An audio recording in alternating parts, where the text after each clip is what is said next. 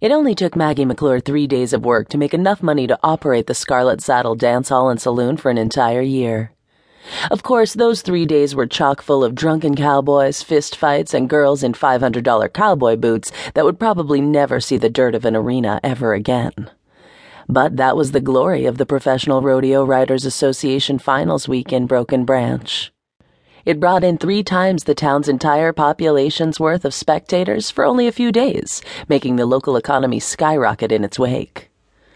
Taking a deep breath, Maggie waltzed back behind the bar and grabbed 4 long-neck bottles for table 2, twisting the caps off and tossing them into a half-galvanized bucket sitting on the floor.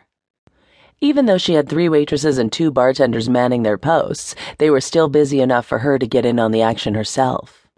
"Swamped again today," her lead bartender Nick declared over the roar of the crowd and the sound of the band. "Glad for it," she said with a laugh. "Maybe after this whole thing is over, I'll take myself on a vacation to the coast of somewhere beautiful." "You leave this place?" he snickered. "Why, Margaret McClure, that may be the funniest thing I've heard all year." Maggie shot him a go-to-hell smile before grabbing a tray and delivering drinks to her intended table. The truth was, Nick was sort of right.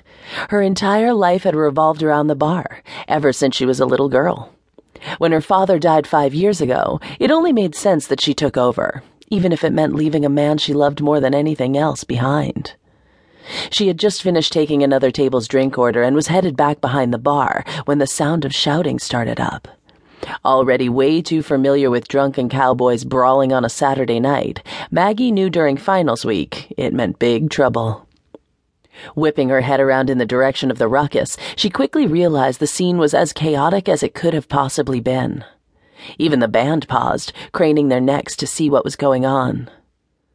2 men, one with a straw cowboy hat still atop his head, and one whose baseball cap had been partially knocked off, were going at it, throwing ill-placed punches at each other by the front door.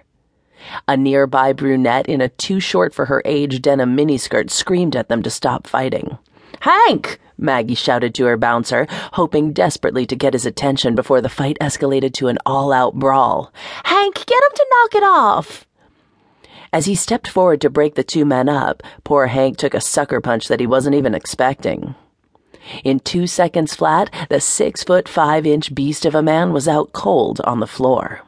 "Damn it!" she cried, crawling up on top of the bar to try to get a better view.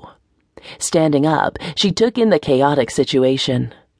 Before she could determine whether or not Hank was all right, 3 more guys had joined in on the altercation. Maggie cringed at the sound of beer bottles crashing to the floor and bar stools turning over.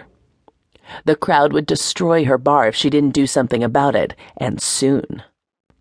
Closing her eyes, she tried to think about what her father would do in this particular situation. In the 2 decades she had watched him run the Scarlet Saddle, Jim McClure had ended countless brawls on the premises. Nothing immediately came to mind, and it worried her immensely. Counting carefully to 3, Maggie opened her lids and looked out to see the chaos had stopped. "Oh, my God," one of the girls in line next to the bar shouted. "Did you see who that was who broke up the fight?" "Who?" her 2 blonde friends asked in high-pitched unison. "Rhett Lucas," she squealed. "No way," the girls replied, making Maggie wonder with irritation if they were doing it on purpose. "The Rhett Lucas?" "Yes, he just stepped right in there, grabbed one of the guys, and pulled him out of the bar. 2 of his security guards grabbed the others. It was insane and so freaking hot." Maggie's heart sank. The last person in the entire universe she wanted saving her during a crisis was Rhett Lucas. Frankly, the last time she had seen Rhett hadn't gone the way she really had wanted it to. They had just gotten a secret quickie marriage at the courthouse in Nashville when her father called, announcing he had terminal cancer. While she had rushed home to tend to her dying dad, Rhett screwed practically every wannabe country music cowgirl in the city.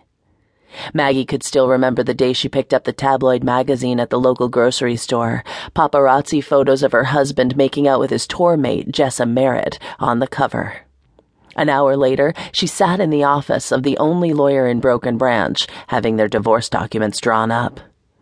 They never spoke again, and she had never told anyone besides her lawyer about the marriage. Of course, she'd been busy with her bar, and he'd been busy being one of country music's hottest bad boys. But every once in a while, the nagging feeling of what life would be like if they had stayed together ate away at Maggie's heart and mind.